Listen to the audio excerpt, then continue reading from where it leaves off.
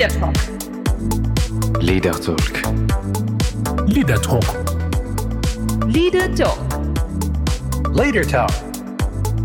Leader Talk. Leader Talk. Leader Talk. Hi everyone, my name is Natalie Dawson. Welcome to Leader Talk. This show is proudly brought to you by Brainiact. Each week we are meeting with incredible leaders from around the world to discuss all things leadership and business insights. Each person coming on this talk show has given up their valuable time for one very clear purpose: to give back to small and medium business owners. Have you ever wondered why some people seem to fast track it to senior levels in business, even when there are other more experienced or expert candidates? You've probably heard that public speaking is one of most people's greatest fears. So how come in meetings a select few have the ability to say exactly what they mean with such confidence, clarity, and influence, even when they're under pressure? How do they do that? Do they have some sort of magic or secret? Today, my co-host, CEO of Peerlight, Gus Arianto, and I are fortunate to chat to our guest speaker, Michelle Bowden. Michelle is a CSP, the highest designation for speakers in the world, creator of the Persuasion Smart Profile, a world-first psychological assessment that reports on your persuasiveness at work, a best-selling internationally published author with Wiley, and a regular commentator in print, radio, and online media. Michelle's run her 2-day persuasive presentation skills masterclass over 920 times over the past 22 years for thousands of people who've all described it as life-changing, and she believes that anyone can be an exceptional and confident presenter. It's just a matter of knowing what to do and then doing it. Welcome to the show, Michelle. Thank you so much for having me, Natalie and Gus. Hello. Wonderful to be here. Hello to all the listeners. Thank you. And Michelle, before we start, thank you so much for your time. This will be a great, session because you just a great, coach in my opinion. Thank you. Bring it on. We're looking forward to learning from you, Michelle. But I'm sure you've listened to our past episodes and you know that we ask all our guests 2 fun questions. So we have prepared yours. Yes. And the first one that we've got for you is, can you tell us what your favorite color is and then why? Well, that's a very easy question to answer. And anyone who knows me will know the answer to that question. My favorite color is hot pink. Oh. And why is that the case? Well, I just love the color. It makes me feel good. And it's really interesting. When I started out in business, I opened my company doors when I was 28 years old. I had quite a lot of academic qualifications, but not a huge amount of experience. And I decided that the best way to make sure that, mostly it was the boys at the big end of town who were buying training courses, in order to impress those fellas, I thought I better have a navy blue and orange logo because that's the colours that men like. So for many years I had a navy blue and orange logo because I thought that was good corporate colours. And then one day I was sitting on the balcony at my house and they had these beautiful dipladenia flowers, these beautiful hot pink flowers flourishing out over my balcony. And I said to myself, I'm going to change my branding. I'm going to change my logo. I'm going to change all my products. I love hot pink. And I reckon if I change everything to hot pink, it's going to be really successful for me. So I told my husband, who at the time was horrified. He just said, oh, my God, you can't possibly rebrand to hot pink. What will all your male clients do? They'll think you've opened up a lolly shop. And I just was so sure in my mind that hot pink was the colour for me. I backed myself when it came to this hot pink change. And Gus and Natalie, I tripled my revenue that year with hot pink as my main brand colour. And why, you might ask? Because I became the best version of myself. I was myself amplified. So I was happier in myself. I was more joyful as myself. I just felt I could be my true, authentic self. And I think when all of us do that, then we are at our most powerful for sure. So yes, hot pink. What a great lesson. I love from just I have to cut in there. I just love when you state, be the true, authentic self so you can be the best version of yourself. Absolutely. That alone is already teach me a lot of things. Yeah. Wow. And then what about your favorite animal and why? Okay. So I think I love all animals. My favourite animal, I think, would be a lion. Yeah. A mummy lion, to be specific. Lions are fiercely protective of their family, of their community, of their environment, of themselves.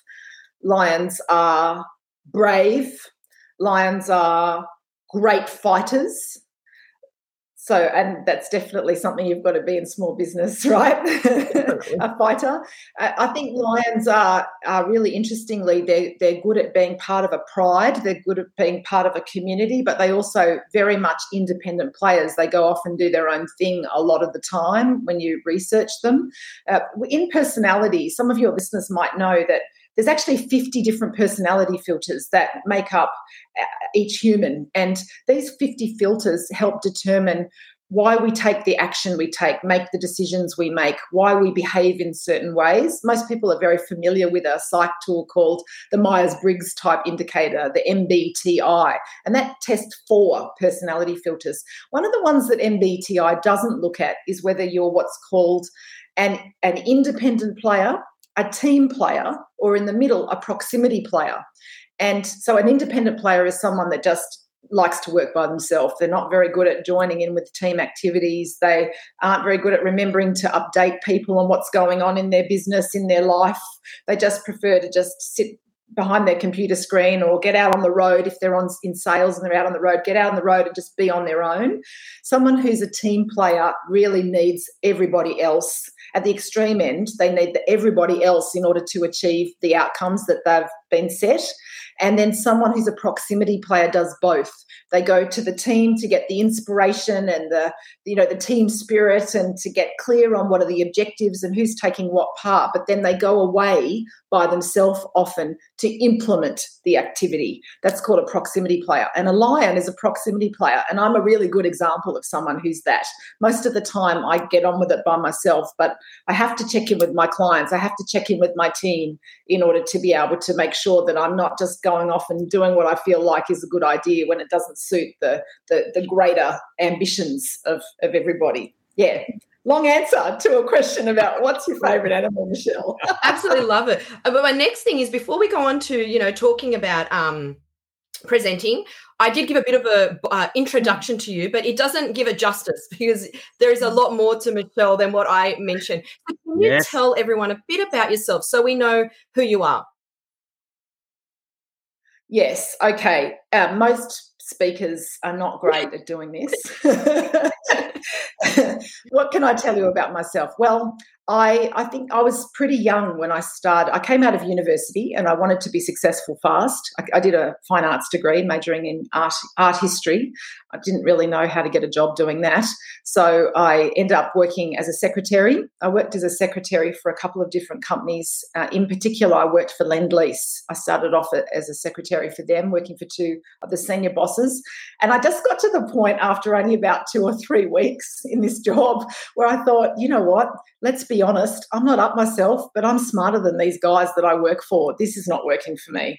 And I started running training courses at my desk to help people use the computer system. Some of your listeners will remember the olden days where we had this thing called WordPerfect. Do you remember that, Gus? Yes. WordPerfect. It was a DOS-based computer application and there was no sort of intuition in how you use it. So you had to almost know coding to be able to use WordPerfect well. And I learned how to do that. So I used to run these courses on my desk to teach people how to do that. And I thought, you know what, I'm pretty good at this training thing. I'm pretty good at explaining stuff. I'm definitely helping people to be more productive in their jobs. I think I'll be a trainer. So I went off to uni and I did a graduate certificate in adult education and then a master's degree in adult education. And while I was doing all of that, very, very grateful to Lend-Lease who paid for the whole thing and continue to send me to corporate training courses where I was the person sitting in the room learning from the trainer. And I just knew I wanted to be that. When I said, when I grow up, I want to be that. I want to be a corporate trainer who's helping people to love their lives and be more productive and effective in everything that they're doing. So after a couple of years at Lendlease, once I finished my degrees, I went off and joined a couple of different consultancies over the time. I worked for one company, which was amazing, called Morafé Workshops, where they had NIDA-trained actors co-facilitating the courses. NIDA is our National Institute of Dramatic Arts. So imagine that, people who've studied 4 years at NIDA, famous people who were then would help run the training courses with me. So imagine that, someone from Neighbours, someone from Home and Away walks into the training room with just me to run a course, and people just loved the fact that this famous person was in the room. But it was really good for me, actually, because I got to learn from those actors. What is it that people who are really good at acting, at public speaking, at presenting on a stage, what are all their tricks? And there are so many cool little things that actors know that the rest of us in the general community don't know, that would help us all to communicate more effectively. And I learned those things working there.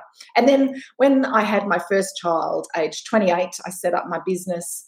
I very, very creatively called it Michelle Bowden Enterprises. And since then, the rest is history. So I've been running my business now for 22 years, and I do 3 main things in the company. I teach executives and celebrities for the stage. So when someone's got a road show or a very important pitch or some sort of a really important presentation they have to deliver, they might work with me to help them work out what is it that they want to say and what's the best way to do that.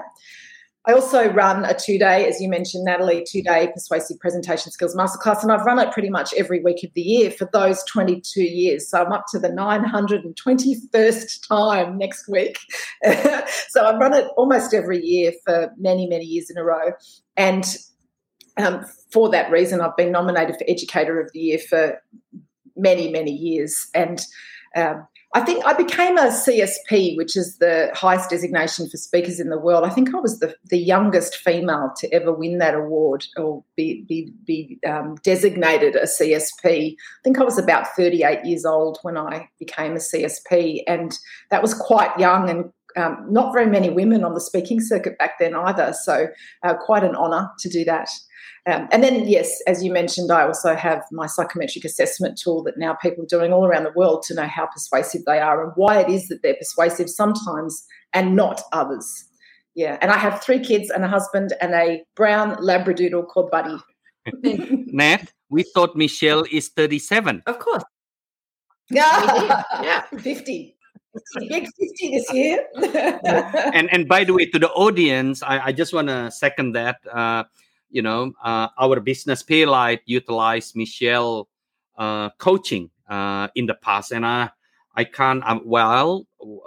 This is not promoting Michelle by any means, but I have a fantastic experience learning through Michelle. So Michelle, you are a CSP, and you are a great coach of your material. It's unbelievable.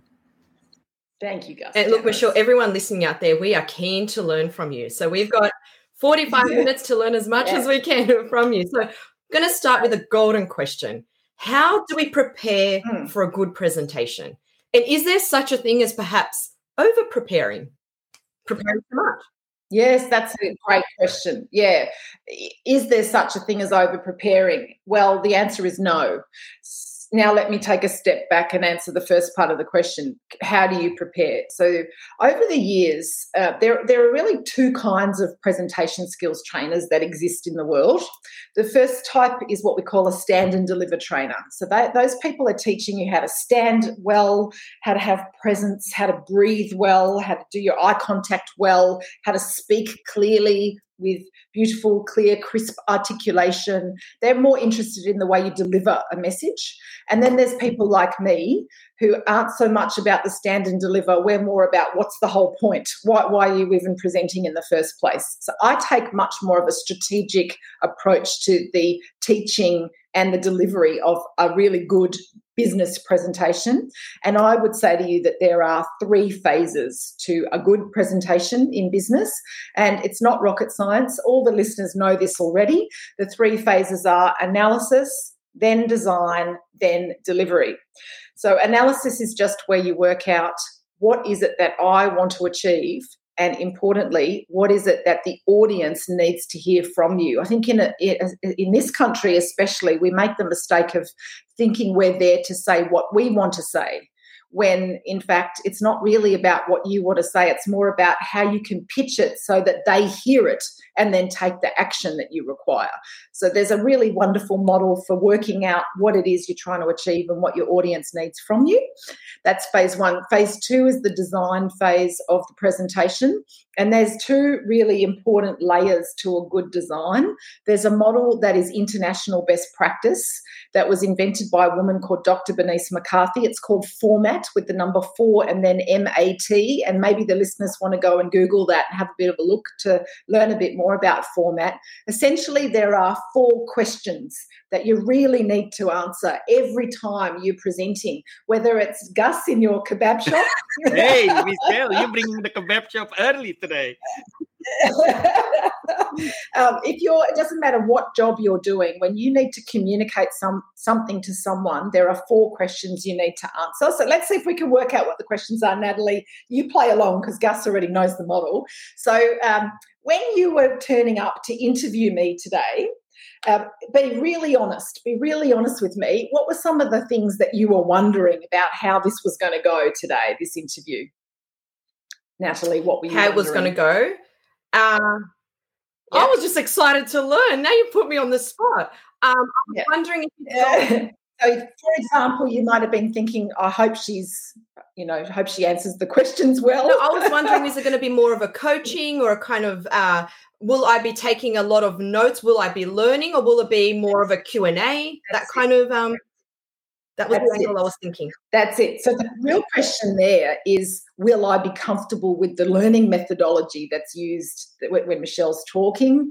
Will I understand what she's saying? What am I going to get out of this session? If I'm going to take notes, will I be taking a lot of notes? Will I learn a lot? Will it be different to what I already know? Is it just going to be the same old presentation skills content that I've already learned before in other courses I did with someone else? So can you hear those questions are all questions of self-interest?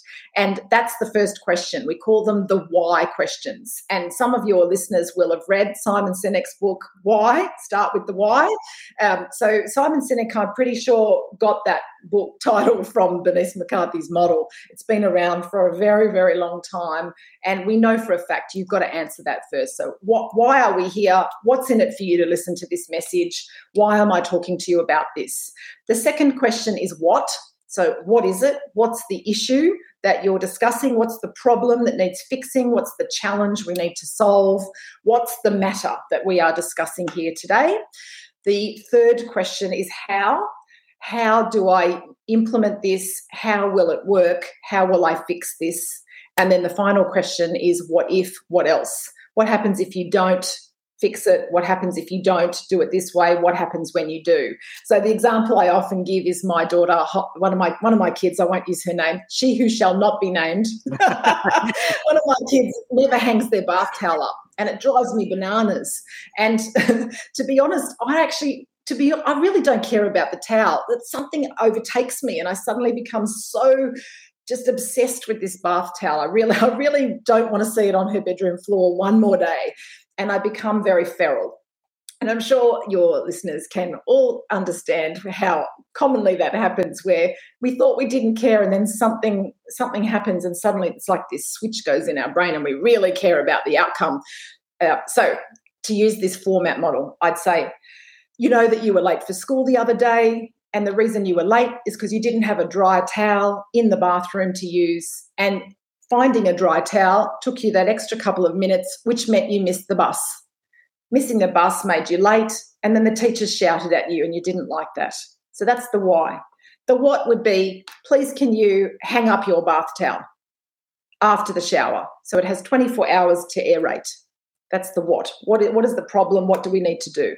Now, how? How would you do that?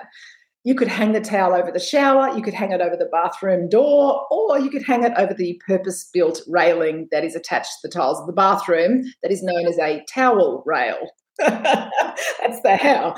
And what if you don't? Well, you might be late for school again, or gross. You'd have to dry yourself with that smelly thing. when you do hang your towel, you'll be able to get on with all the more important things in your day because you just have your shower, get dry, and get on with it. So you can see there why, then what, then how, then what if. This is an exceptionally important model for all communication. It's how you design an email, a business case, a pitch deck, a tender response, a conversation about a bath towel, right through to any important matter. I've got a client at the moment that's trying to win a $500 million pitch. It's an IT company that's pitching in the insurance industry, and they use format. All of those 10 presenters in that pitch team will use the format model to craft their pitch for their customer. So that's the design. And then over the top of that, back in 2006, I created another model to make best practice better. So I know that you guys have talked to a lot of people who are quite entrepreneurial in the way that they go about their activities, whether they're inside an organisation more of an intrapreneur or whether they are, in fact, an entrepreneur like Graziella, when you spoke to Graziella. The thing about my model is that it makes best practice better.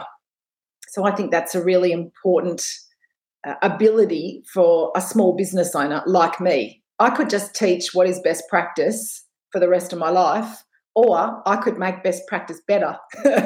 And so that's what I did. I came up with a model that makes Bernice McCarthy's format model even easier to use, and we call it the Persuasion Blueprint. And essentially it's just, to make the long story short, it's the use of what we call linguistic patterns, which is how you combine your words and your sentences in a certain order that just make you way more persuasive. And these linguistic patterns sit over the top of the format model and tell you exactly what to say in order to answer each of those 4 format questions.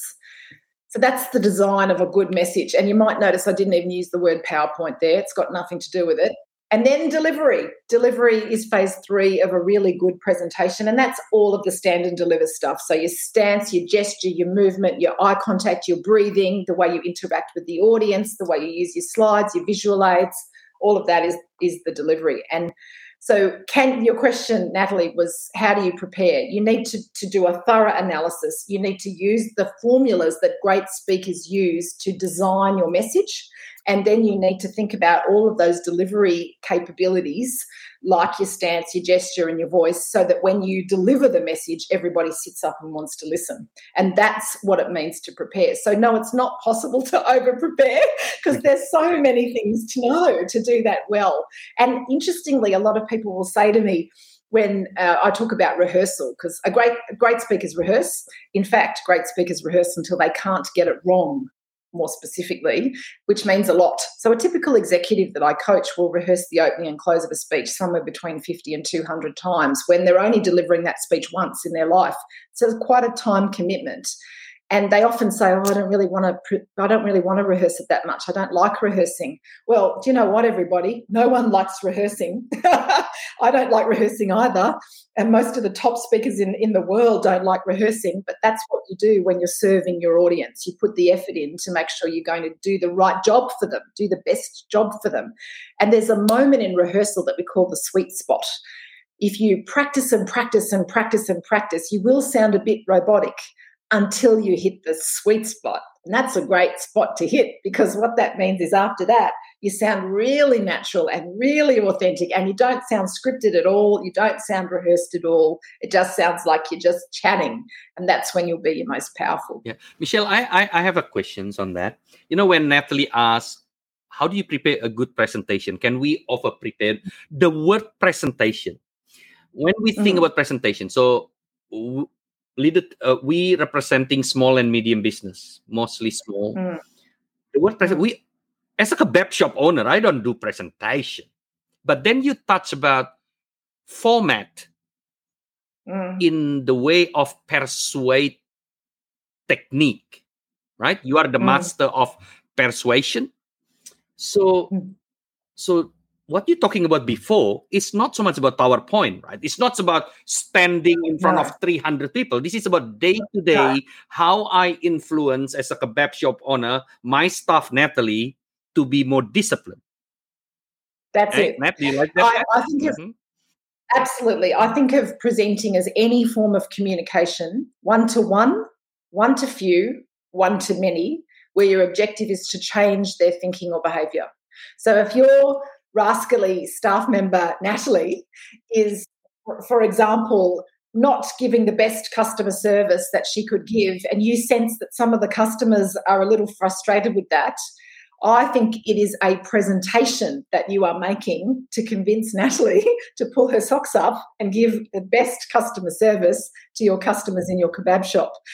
So you might think, often we don't think of presenting as those moments.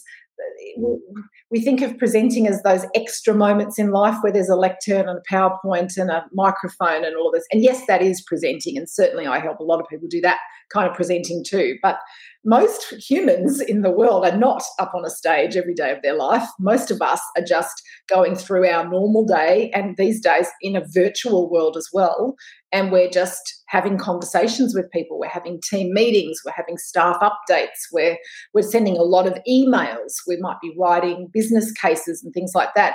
And it's the exact same models for all of those different communication situations as it is for that huge big one where there's 1,000 people in an audience. It's all presenting to me.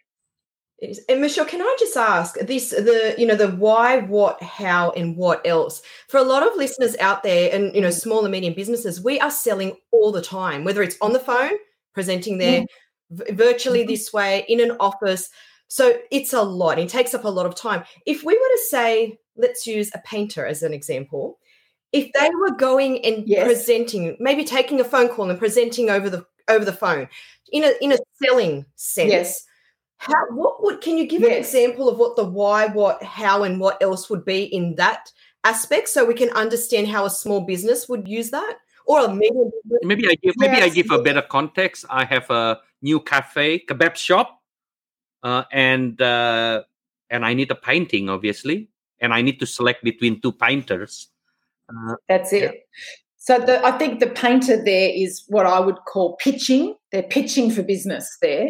And that, yes, is absolutely a presentation. So, I think the mistake that most people make is that they think it's not a presentation, and so they don't think that they should be using the formulas that great presenters use in this conversation to the kebab shop owner about their service and the quality of their service.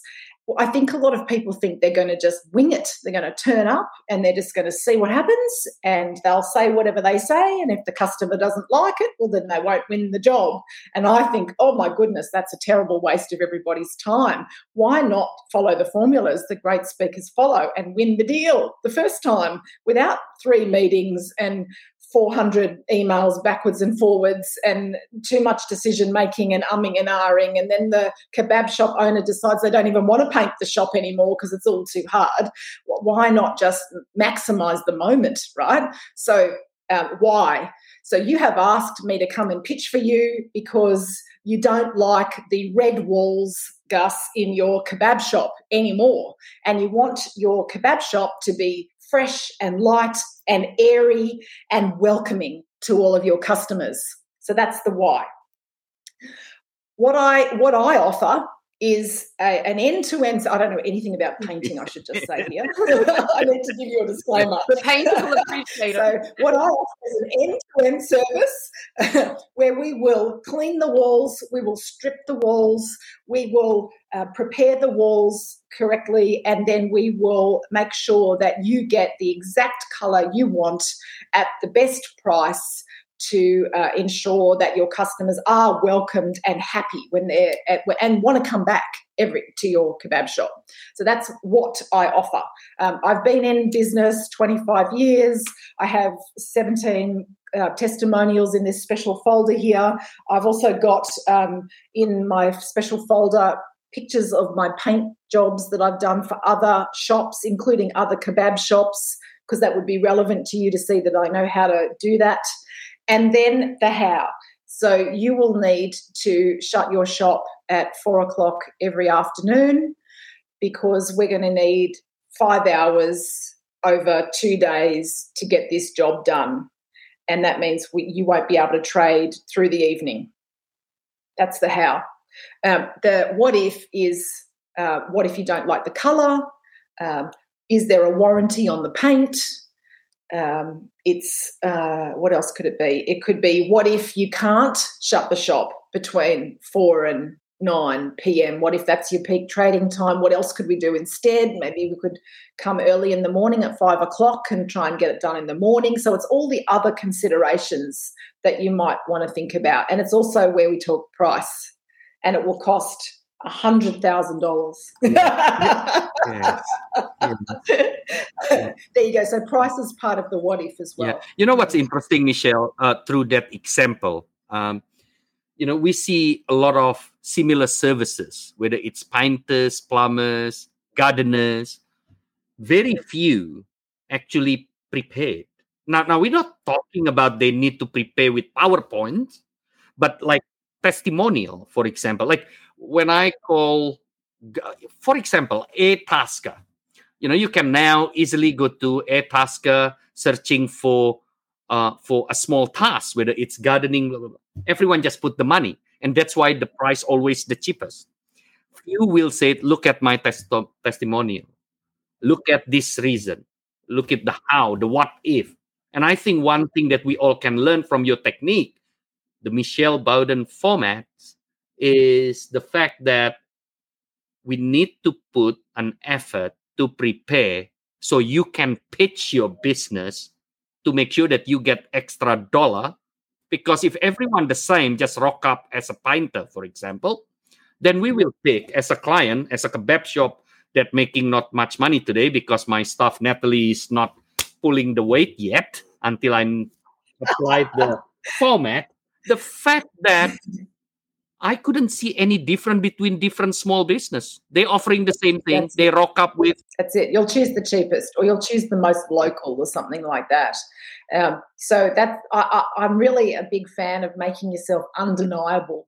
There are some things you can't change. Your nose sits on your face the way it sits. Your eyes are on your face the way they look. Your hair's more or less the way it comes. There are some things you can't change too much, but putting an effort into warming up, doing your preparation properly. So doing your thorough analysis. Who is this guy Gus who owns this kebab shop? Where is the kebab shop located? What is their peak trading time? How long has the paint job looked like that for? What's the current state of the paint when we turn up? All of that preparation you have to do to get clear on what the customer's needs are. And then designing doesn't take a long. You just saw I just did a format without any time at all. If I was a painter and I was doing that 16 times a day, you'd get very good at it very quickly. And then the delivery is just about making sure you pitch the message in a way that Gus, the kebab shop owner, wants to hear it. So if he's not interested in looking at samples of work, don't show them. If he's not interested in hearing who else has used you, then fine. If he's more interested in talking about making sure that his customers aren't disadvantaged over the period of works, well, then that's the thing you need to focus on. Pitch it. So what does the person want to hear? Give it to them, as long as you're not over promising and under delivering. No, that was a great example. Really brought it to life. So thank you. And then with your experience, are there common mistakes that you think people actually make when presenting that we can try and avoid? Yes, I think so. The two main mistakes are that they don't prepare properly, so they're not taking this seriously enough, to Gus's point. And the second thing in a business presentation is just dreadful PowerPoint. We're still seeing, I've been teaching this for what feels like 100 years, and we are still seeing slides where the presenter says, I know you can't read this, but I'm going to show you anyway. Wow. Yes, that's happened. So say that. It happened, whether it's the text too small, whether I see it many times. Really? I know it's too small, but let me explain it to you. Oh, I know it's too small, but really, what are you thinking? It's so selfish from the presenter's point of view. Why would you force an audience to squint in at a tiny little font that they'll never be able to read in a pink fit Why would you do that? That's the opposite of persuasion. Talk about break rapport and turn people off. How many times have we all seen one of those dreadful busy slides? And it's just as bad in virtual presenting these days as it was when we were all live in meetings together. How many times have we seen a busy slide and then just thought, I can't even be bothered even looking at that? And now what happens, unfortunately, in a virtual meeting is the minute someone shows a slide like that, we've got access to our emails on the same screen. And we've all learnt the art of sitting up straight, looking into the camera and pretending that we're listening to the speaker when we're really doing our other work, right? So you really got to do whatever you can to captivate an audience, particularly in a virtual meeting, so that you are undeniable and that there's no chance they're going to want to go and do other work. They feel they have to listen to this now. And if you do your analysis, your design and your delivery well, then your meetings will be more targeted and tailored to the audience. You'll get a faster outcome, so you won't be wasting as much time, and you won't have to have lots of future meetings to clarify and confirm.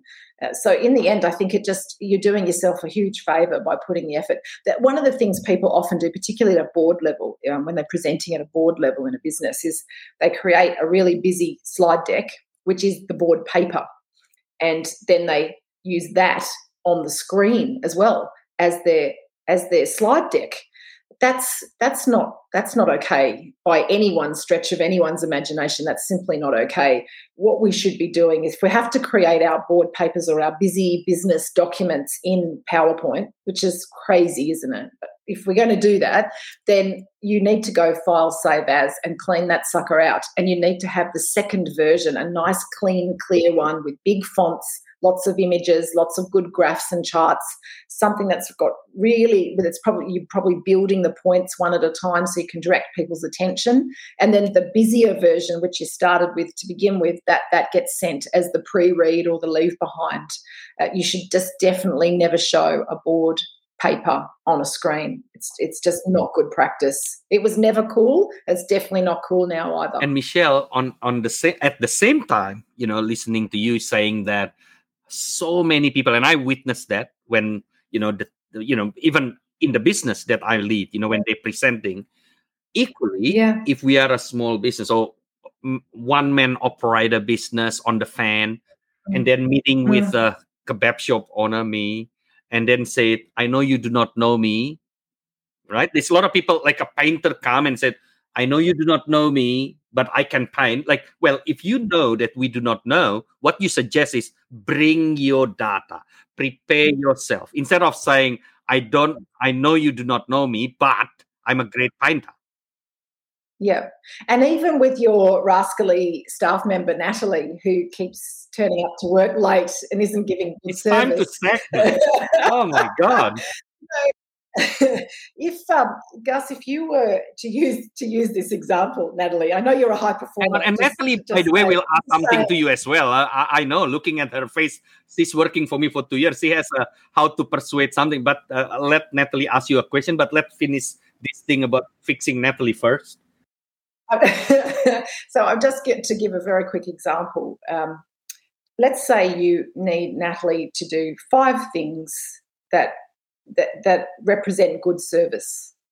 And at the moment, let's say, for example, Natalie's not smiling. She's not remembering regular customers' names. She doesn't look people in the eye when she takes their money, and so on and so forth. Altogether 5 things. If you're having a meeting with Natalie where you're going to explain the why, the what, the how, and the what if of customer service, when you get to the what do I need you to do differently part, which is the how section of a format model, and you've got 5 things that you're expecting this poor girl to remember, that is ridiculous to think that you shouldn't have some sort of a handout that you hand to Natalie that she can look at while you're talking, and also that she can take away and think about. Maybe even put it somewhere in her diary at home next to her bed, somewhere where she can think about that on an ongoing basis, because she doesn't want the sack. She's trying to do her best. but she can't remember 5 things to fix unless there's some sort of a handout to support your argument. So just because it's that informal chat, or it's just, you're talking to one team member, doesn't mean that we shouldn't be putting the same effort into this that we would if we had 1,000 people in an audience. Yeah. Great. And Michelle, can I just clarify for everyone listening out there, we all do presentations. When we're talking about not an overly busy PowerPoint presentation, we're talking about less is more, but we're really talking about prompters, aren't we? Like they're just points to start a conversation. Yes, so that's almost right, actually. So I think a lot of people, and this is one of the mistakes people make, people use their PowerPoint as their cheat sheet for what to say next. Now, the really important thing to remember about PowerPoint is that your slides are a visual aid, and their purpose is to reinforce your key messages for your audience. They're not to remind you what to say next. You're supposed to know what you're trying to do. You shouldn't need to be cheating from your slides to remember what you're trying to say. So design the slides. There's 2 really important questions. The first question is this the best way to visually reinforce this point? And if they can't read it, then don't show it. That's my 2 famous sayings or quotes from Michelle Bowden. Is this the best way to visually reinforce this point? So if you've got, on the left-hand side, you've got 7 bullet points. In the middle, you've got a picture. And on the right-hand side, you've got 4 graphs going down the side of the page. Then can I assure you that is not the best way to visually reinforce that point. If that was a handout, that was the leave behind at the end of the meeting, that would be fine. But that is not a good slide, because where is anyone looking when you put that up on a screen? Are they looking at the bullet points, the picture, or one of the 4 graphs on the other side of the screen? You just don't know, and you can't manage their attention. So if you're asking that question, is this the best way to visually reinforce this point? What you do is you turn that into many slides. Perhaps each of those 7 bullet points becomes 7 slides. The bullet point becomes the heading on the slide, and then you use a free photo library like www.unsplash.com, download a free image and put that on your slide to take up the whole screen with your bullet point, which is the heading across the top. And now when you ask, is this the best way to visually reinforce this bullet point? Yes, it's memorable. A picture speaks 1,000 words. We're going to see the heading, we're going to see the image, and in 8 hours' time, people are still going to remember that point with that picture. But if you put 7 bullet points on a slide, there's no way people remember all those 7 points. No way on earth, even if they're highly intelligent. They just can't do it. It's called cognitive overload. They just can't store it in their brain. Yeah. Yeah, no, you have. It just reminded me of a time where I was sitting through a training session. It was 8 hours, and word for word was read off a PowerPoint presentation. It was the most, you could have done that yourself. So to actually, see that people use it incorrectly in this sense, that they can just read sentences or read whole slides. I've seen it go wrong in that sense. So that's why I asked the whole less is more, because, definitely an image does, in this instance, when you're looking at something, speak a lot better than the words itself, because that's what the presenter's doing. And absolutely never read anything off a slide. Let me be so clear about this. Never. Because the human brain in the audience can't read what you're saying on the slide, listen to you saying it, and understand in their brain, process it all at the same time. Not only that, when you read something out, so often people will put up a quote on a slide in a more formal business presentation. They'll put up a quote and then they read the quote out. Oh, my goodness. So the audience's brain reads that way faster than the presenter's mouth can say it. So you think you're reading it out and they're listening to you, but they're really not, because they're reading ahead.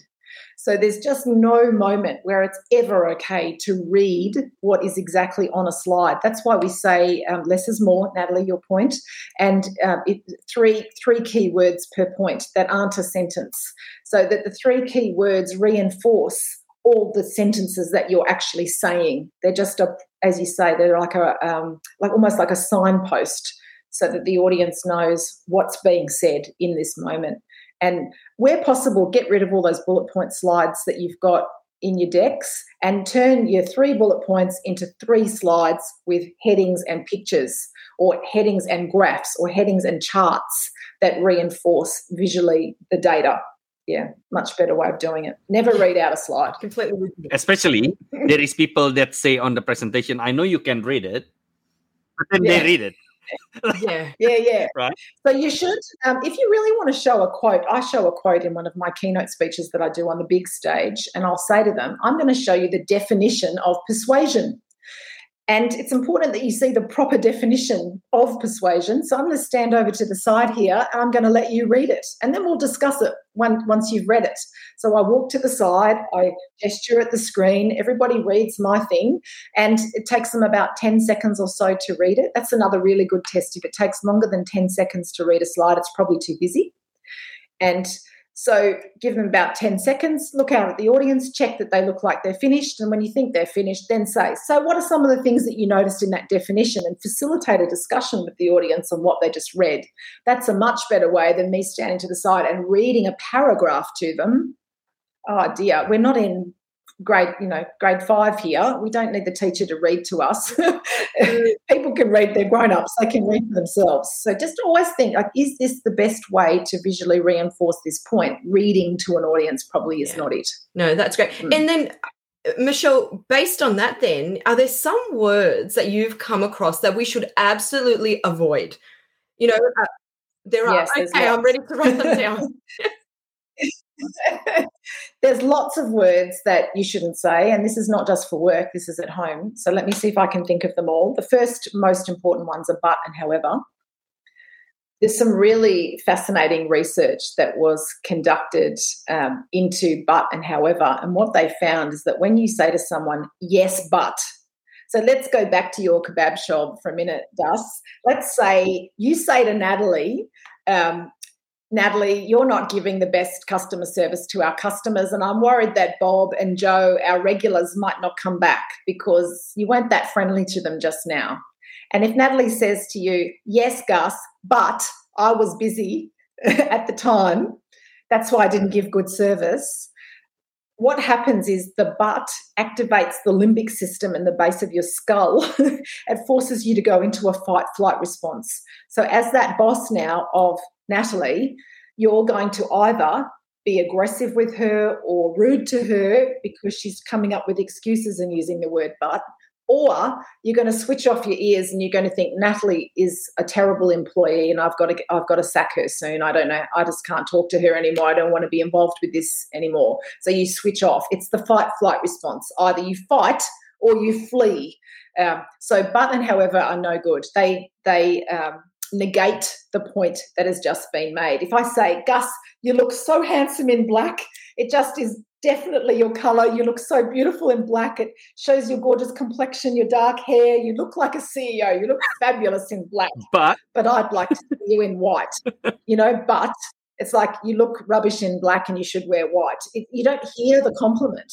So all the listeners here, when you're giving compliments to people especially, don't say, you did all this stuff really well, but you need to fix this, because people don't hear the compliment. Is that any because the use of but, even I'm the promoter of do not, in my business I always say anything before but is BS.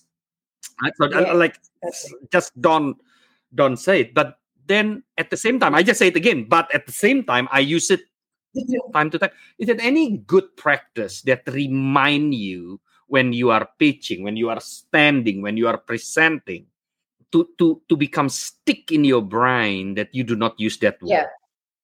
Yes, there is, Gus. So if you say, and I'll answer that question and answer Natalie's original question at the same time, something else you should never say is or are or so. They're filler words. And the reason is that if you join all your sentences together, it's hard for the audience to understand what you just said. It's hard for your stakeholder to hear what your point is. You wouldn't type into an email. You just put a full stop. So you shouldn't say you shouldn't say are, and you shouldn't say so. And the way to get rid of are, so, but, and however is to try really hard not to say it ever in your private life. So never mind about work. Just try really hard to get rid of it in your everyday talking when you're relaxed at home. If you can eventually get rid of it there, then what's happening is you're turning this into a new habit where you just don't say it anymore. Yeah. And that's hard. I'm not suggesting that's an easy thing for anyone to do. You really do have to say, on this day, I hereby declare I'm not going to say these words anymore. And if I say them, I'm going to almost chastise myself in order to teach myself not to do it. Sometimes you need to even get a family member or someone who you love and who you can be loving to pick it up in you, because you won't even hear. Gus knows my story. I check people's scripts after they've been on my training course. It's one of the services that I offer for free after coming to a course. And a gentleman sent me his script 6 months or so after a course, and he said, I hope you don't mind checking my script, Michelle. By the way, I took out all the buts, ha, ha, ha, because it's something I really focus on in the training. And I counted 17 buts in a script that he thought he had checked. You don't even read it in your own emails. You don't even read it when you write a document, and you certainly won't hear yourself say it every time. Sometimes you need someone else to pick it up in you. Would you like to know some other words you should say? I've got one written down, so I'm wondering if this will come up in your list. Absolutes. All, everyone, can't, never, mustn't, isn't, shouldn't, those kind of words. One of the 50 personality filters where we started at the beginning of today's conversation is the filter called the matcher-mismatcher filter, and it determines how likely someone is to agree with your points. Someone who's a matcher looks for what's true and correct in what's being said. So I say, gorgeous day today, and you say, yes, it's beautiful, it's sunny, it's wonderful. So people in customer service need to be really good at matching. Mismatchers are people who look for what is not true, what is incorrect about what's being said. They burn calories trying to find that 1 in 100 where what you're saying isn't right. People who are engineers, scientists, doctors, lawyers need to be business analysts, auditors need to be really good at looking for the risk. So you can't fail a personality test. It's really important for everyone to understand it's not good or bad to be one thing or another when you're looking at personality. What's interesting, though, is that if you're presenting to someone who's a mismatcher, you have to be very careful not to use absolutes, because the minute you say everyone does it this way, someone who's a mismatcher will say, I don't, or not everyone. And it ignites this need in them to now listen even more carefully to what you're saying and pick holes in every little thing you're trying to say. An easier way would be to use softer words. Instead of all and never and can't and mustn't and won't, words like most, might, some, few, those kind of words are safer words for people to use. You shouldn't say, in a presentation, you shouldn't say sorry. That's one that most people don't know. It's very common for people who are nervous to say sorry when they put the wrong slide up, say the wrong word, trip over their feet a little bit, and the audience doesn't care. It's really important to understand the audience wants you to succeed. They want to love you. And if the minute you apologise, there's this really cool part in our brains called the reticular activating system. It tracks for what we know.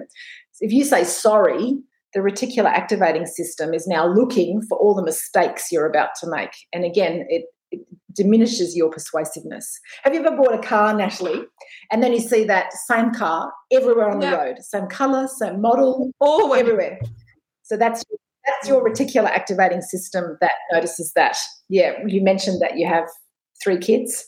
So when you're out and about, I'm sure you see 3 children in families. Everywhere you go, everyone's got 3 kids because that's what you've got. That's your reticular activating system that notices that. So that's the reason we shouldn't say sorry. And probably, I can see we're short of time, maybe the big problems are, for those of you who don't know me, at the beginning of a speech, that's what we call an exclusive statement. What about those people who do know you? Yeah. You don't need to say, for those of you who don't know me, my name is Gus. Just say, I'm Gus. Yeah. The people who know you will go, yeah, and the people who didn't know will go, oh, that's nice to know, your name is Gus. Yeah. So for those of you who don't know me, is something you can get rid of. The other one that's really common on people's out of office and their voicemail and all sorts of places in their documentation, please don't hesitate to leave me a message. Please don't hesitate to reach out and contact me. Please don't hesitate is not a good use of English. Whatever you do, both of you right now. I better check. I can't even remember what's my message bank. I better check that. I don't use it. I agree. Whatever you do right now. Yeah. Whatever you do right now, don't think of a pink elephant. Don't think of a pink elephant. I'm thinking of one right now. So when you say don't hesitate to contact me, the brain doesn't hear the don't, they hear hesitate. So if you don't want people to contact you, then say that. But if you want people to reach out and buy your product or service or come back, say, please come back. Please reach out. Please phone me. Please leave me a message. I get it. Much clearer, much clearer way. Michelle, can I just ask, what about, I hear it and I see it very regularly when we're editing, to be honest. Like for me, it's like, okay, so was everything I just read not honest? And now all of a sudden we've turned to honesty? Yeah. Is that similar as well? Avoid it? Yeah. Yeah. A lot of people are triggered by to be honest. I think it's best to just not say that. There are moments where it is actually good to say the words in fact or actually. So if I said to you, it works, contrast that with it actually works. You can hear that actually is a more powerful word in that sentence. It's not correct English to say it actually works. If you typed that in and put your spell checker on your document, they tell you to take the actually out. Actually in that situation does make the situation more, the communication more persuasive. So copywriters use the words actually and in fact quite a lot in their copy if they're trying to sell you a product or a service. I'm not a fan of in truth or to be honest. Yeah, I agree. I agree with you. It does imply that whatever was said before might not be true. and that's the hardest thing. If we want to master how to persuade and how to present well, you can't just rock up.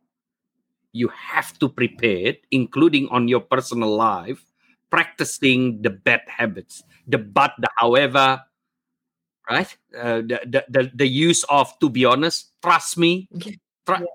You guys can trust me that I'm the best pet shop owner. Like, I mean, trust me, I'm a salesperson. You better off just say, yeah. Yeah, and you know, one of people's greatest fears is public speaking, and there are lots of things you can do to manage your nerves. Lots of people fly to me from all around the world to learn the number one technique that I teach for managing your nerves. One of the other things that I teach is all of this preparation. You won't be nervous if you've done a thorough analysis, a good design, you've thought about your delivery, you've practiced this, you've gotten rid of some of these bad habits in your home life, and you're really putting your best foot forward, then why would you be nervous? There's nothing to be nervous about there. You know you've done the work. I think the reason we get nervous is because we know we haven't put in the effort. We know we're trying to wing it. And the more self-focused you are in a presentation, the more nervous you're going to be. If you haven't planned what you're going to say, you don't know who the audience is, you don't know the best way of saying it, you're going to be so in your own head trying to work out what's the best way of saying this thing. You have to be nervous in that situation. I would be nervous too in that situation. It's just, prior preparation prevents poor performance for sure. I know we're getting short of time, but Michelle, I want to ask about a situation. If you're pitching and whoever you're pitching to has a poker face, sometimes it really throws you off. When you can't read, am I doing well? All of a sudden you can go, oh, I don't know, should I change it?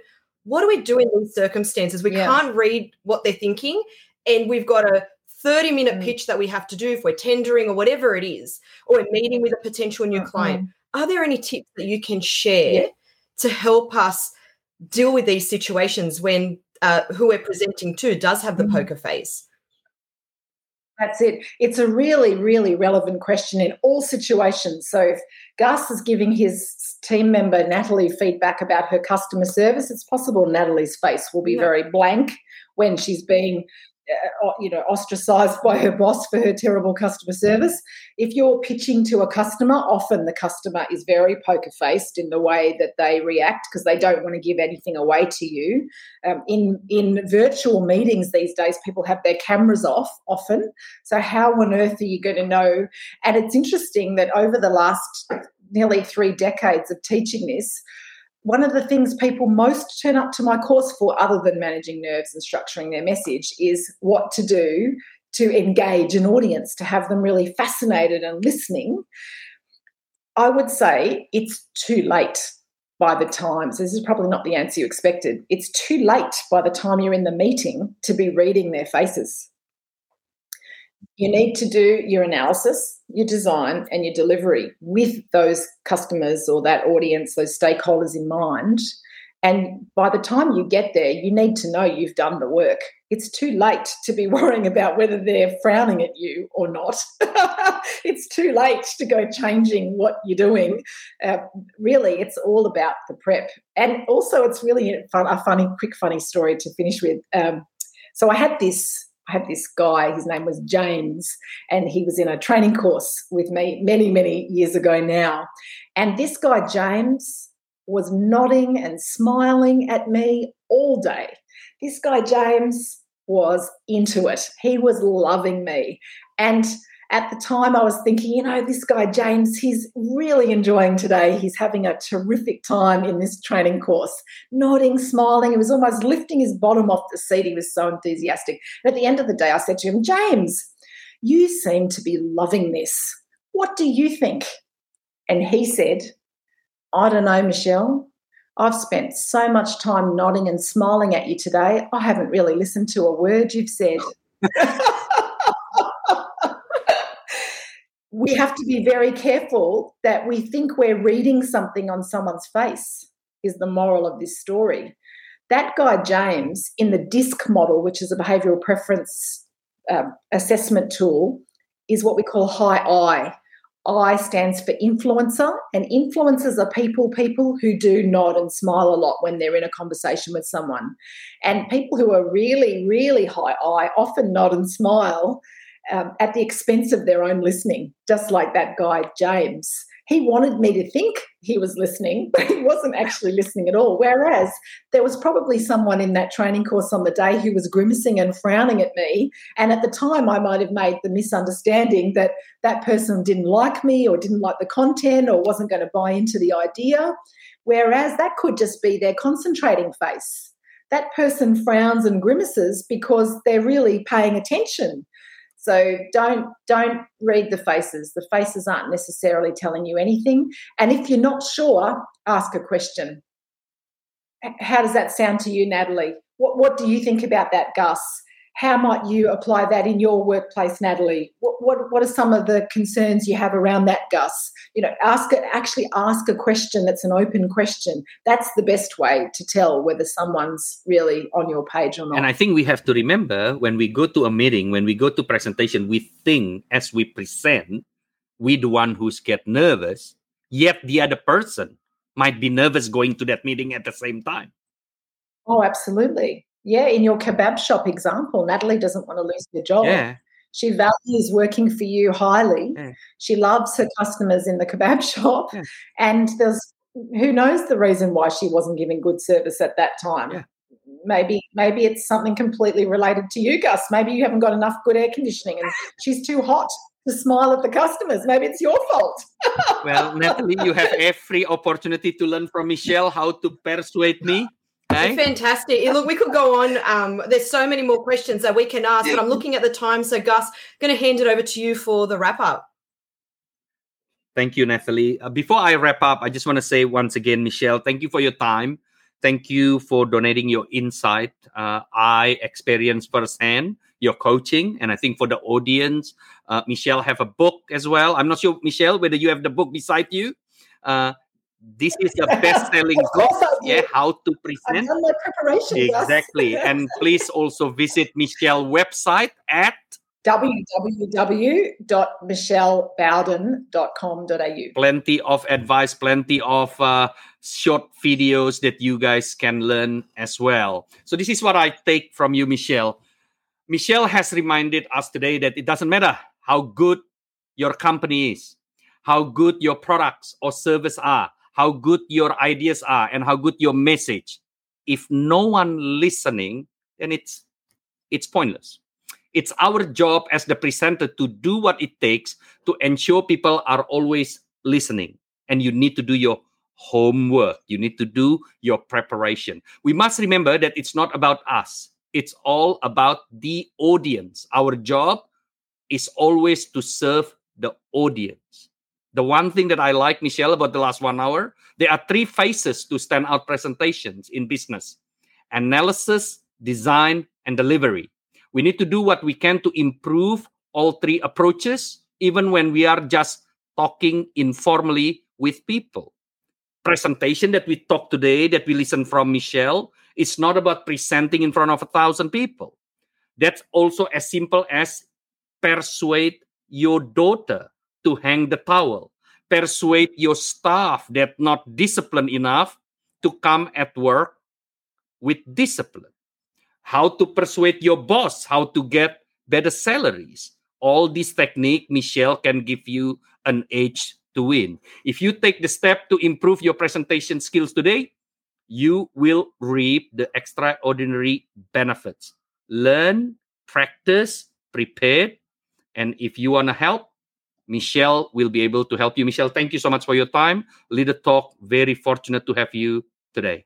My great honor to chat with you both. Thank you so much, Michelle. And thank you everyone for tuning in. For more information on Leader Talk or for some great resources to help your business grow, check out brainiac.com.au. Bye everyone. Leader Talk. Leader Talk. Leader Talk.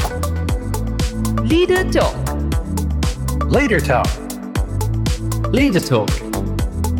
Leader Talk. Leader Talk.